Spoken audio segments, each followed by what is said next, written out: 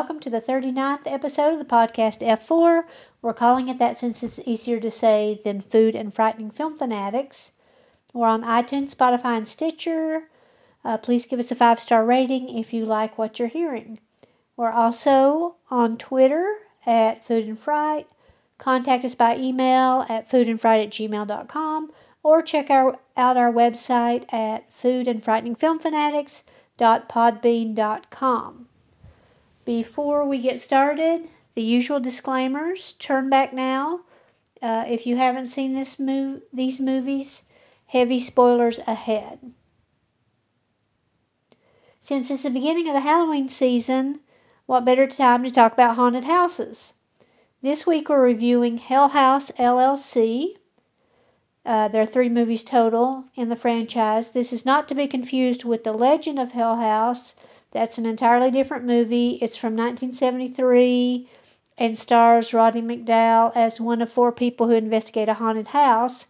And it's based on a book by Richard Matheson named Hell House. And we talked about him back in episode 32 when we talked about Kolchak the Night Stalker. So many of these titles in horror are very similar and are confusing. There's also a documentary also named Hell House, and this is not that either. That is about evangelicals who create a haunted house to preach the gospel and show the perils of hell. So this one is Hell House LLC. And like I said, there are 3 movies total. The first one, Hell House LLC from 2015, directed by Stephen Cognetti and produced by Joe Bandelli. There are also 4 other people named Cognetti that are attached to the movies: Craig, David, Joseph, and Kevin. It stars Ryan Jennifer, Dan Bellini, Gore Abrams, Jared Hacker, Adam Schneider, and Alice Balick. The other movies are also written and directed and produced by the same people, so I'm not going to mention those again. So there's Hell House LLC 2, The Abaddon Hotel from 2018, and then there's Hell House LLC 3, Lake of Fire, also from, I think, 2018 or 2019. I might have those numbers wrong. Anyway, both of these movies continue to show footage of the first movie. So the second movie shows footage of the first movie. The third movie shows footage of the second and the first movie.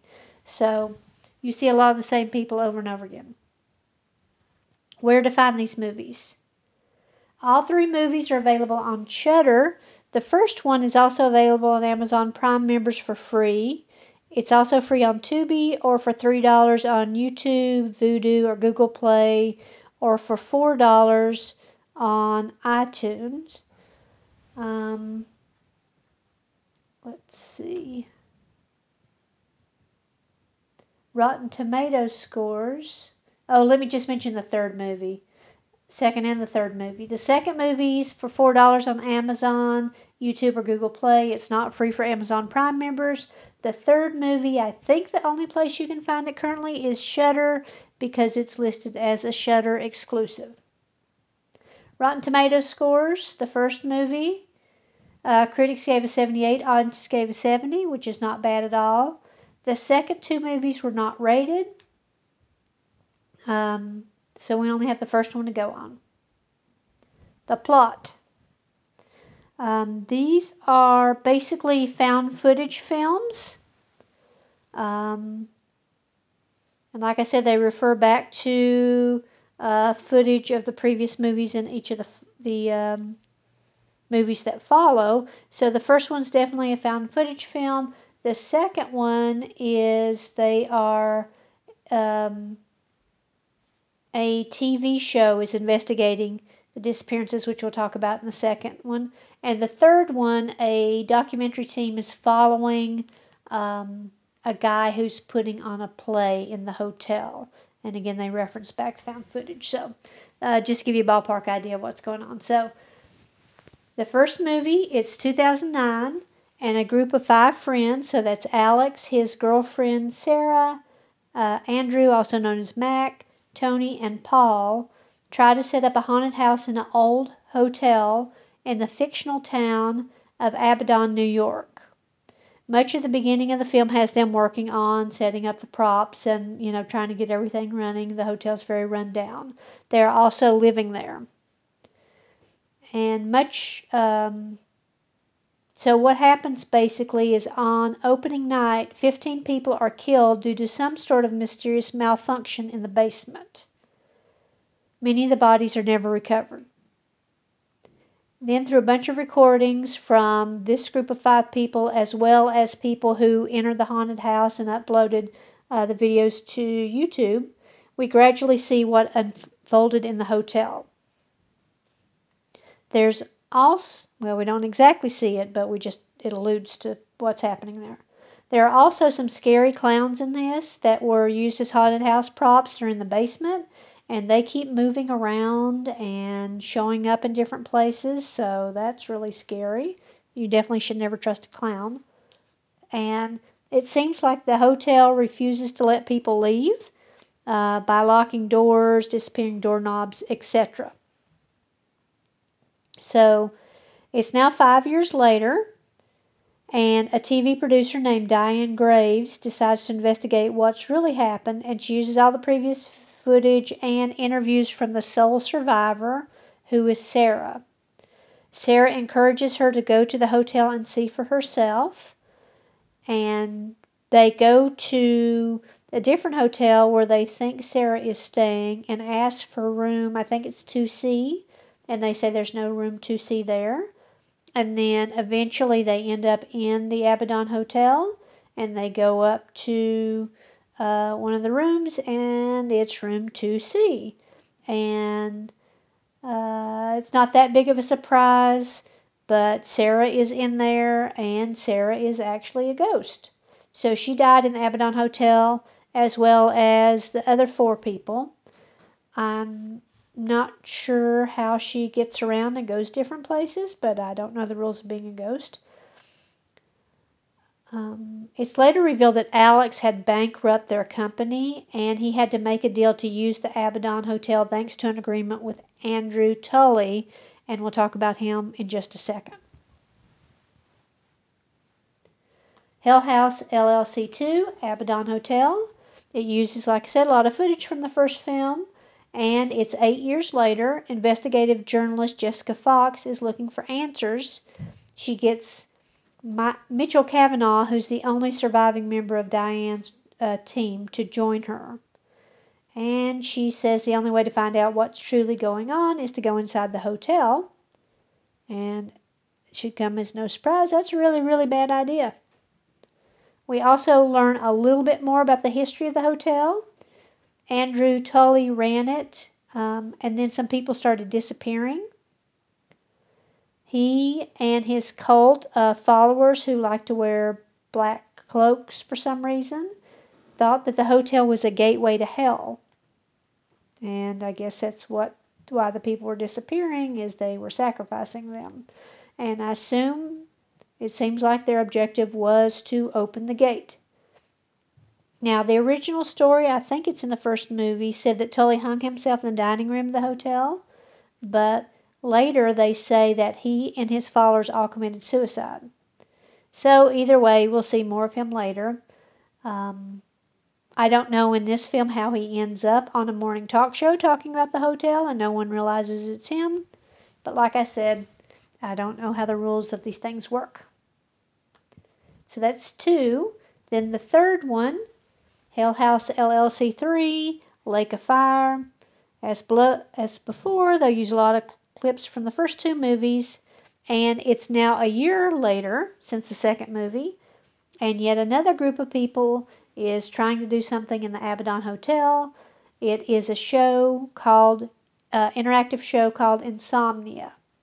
So I guess these poor people are never going to learn. The story is based on Faust and his struggle between God and the devil.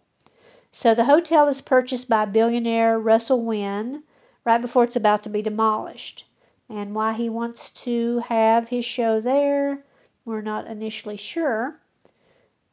And we don't know if he knows more about what's going on than he's letting on. So he invites reporter Vanessa Shepard and her cameraman Louie, and they're from a TV show called Morning Mysteries, to shoot behind the scenes footage.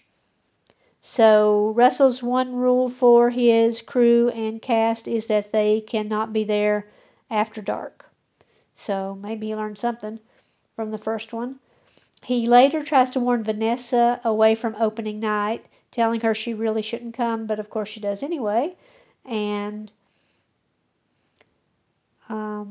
it's later revealed that he was sent all of the previous tapes, the found footage tapes, by Andrew Tully. So that guy really gets around. Tully's goal is to get as many guests as possible to enter the lake of fire.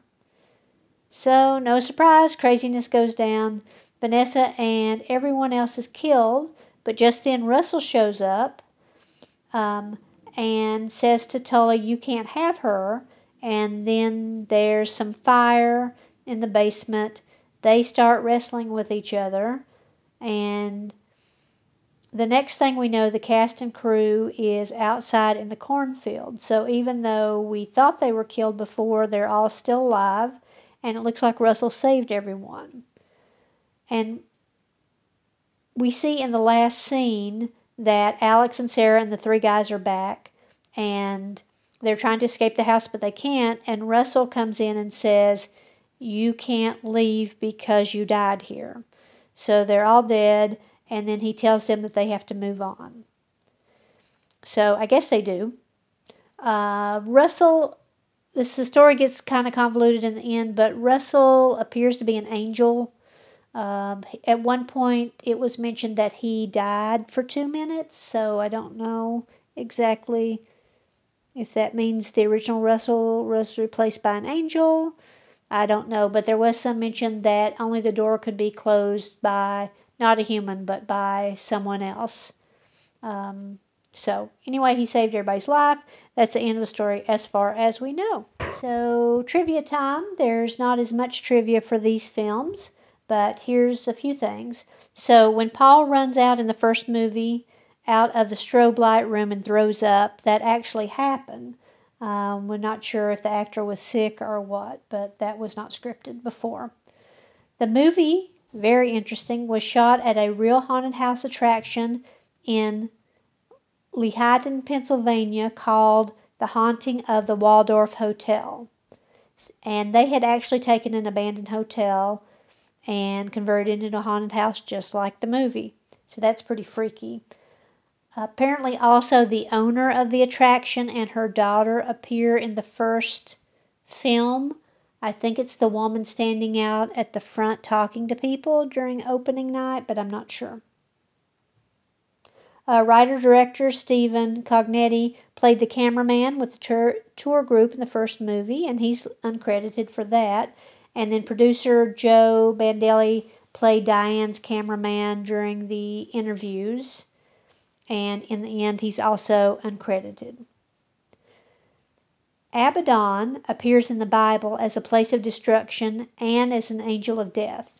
So according to Revelations 9:11, it says, "And they had a king over them, which is the angel of the bottomless pit, whose name in the Hebrew language is Abaddon, but in the Greek tongue hath the name Apollyon." And I'm not sure if I pronounced that right, but it's Apollyon. So probably not a good name to name your town or hotel after it. There are also some jumps in logic in these movies, but you just got to roll with them. For instance, as I already said, how are Sarah and Andrew out running around all over town if they're both dead? And then we also see in the third film that Russell was there when Alex and company were starting the haunted house attraction. And then we see him at a restaurant when Diane Graves is talking to someone about the hotel. So I'm not sure what all that means, when he knew about the hotel, when he didn't. Like I said, when he became an angel, I don't know. Anyway, Why should you watch these movies? A couple of reasons.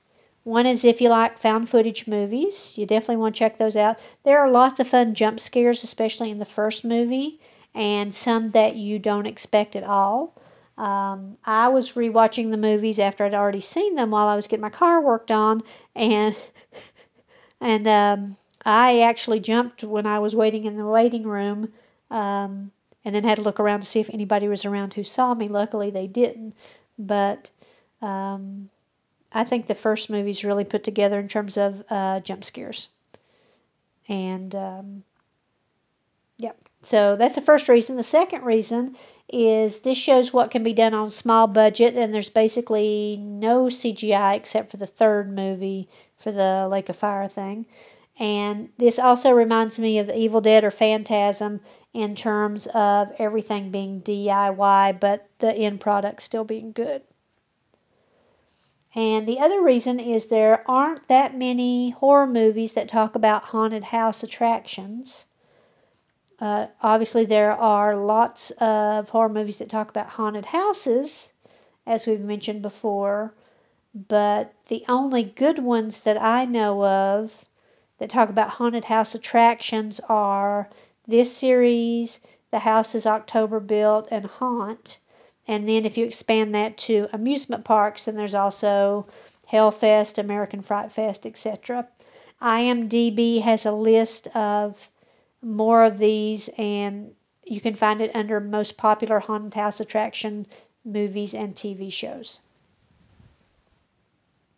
Recipe. This week it's not really a recipe per se, but did you know that there is a black IPA beer called Abaddon? And Homebrew Talk has the details on how to brew it. I will include those in the notes. And I don't really know anything about beer at all, so I will not venture to make many comments about it. But the tasting notes for Abaddon are listed as chocolate, roasted coffee, lots of tropical fruit. And then also, I didn't know what IPA meant, so I looked that up because I've seen that obviously listed with a lot of beers.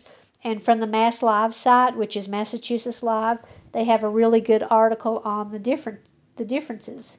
So IPA stands for India Pale Ale, and this is because an English brewer years ago was shipping beer through the East India Company, and he decided to add extra hops as a preservative to keep the beer fresh on its voyage to India.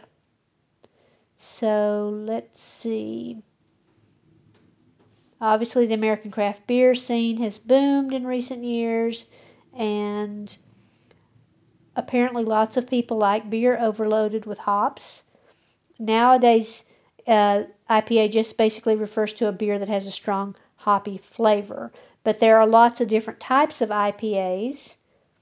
So from the Mass Live site, I'm just going to hit the general categories. Let's see here.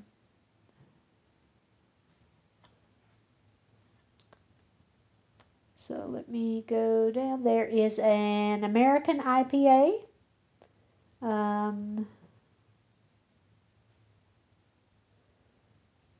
You'll see American IPA on the menu at times. This is just a pretty hoppy beer.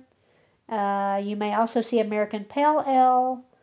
It's likely a little less hoppy, but of course it's all subjective as to who brewed it. And then there's also a New England IPA. And let's see, it's a newer trend that's been spearheaded by brewers such as the Alchemist, Treehouse, and Trillium. New England IPAs are brewed to have a cloudy, hazy look in the glass and aim to produce juicy, thicker flavors and are smooth and pillowy to drink. There's a double IPA. It's when you throw even more hops in there. And then there's a triple IPA, also known as an Imperial IPA.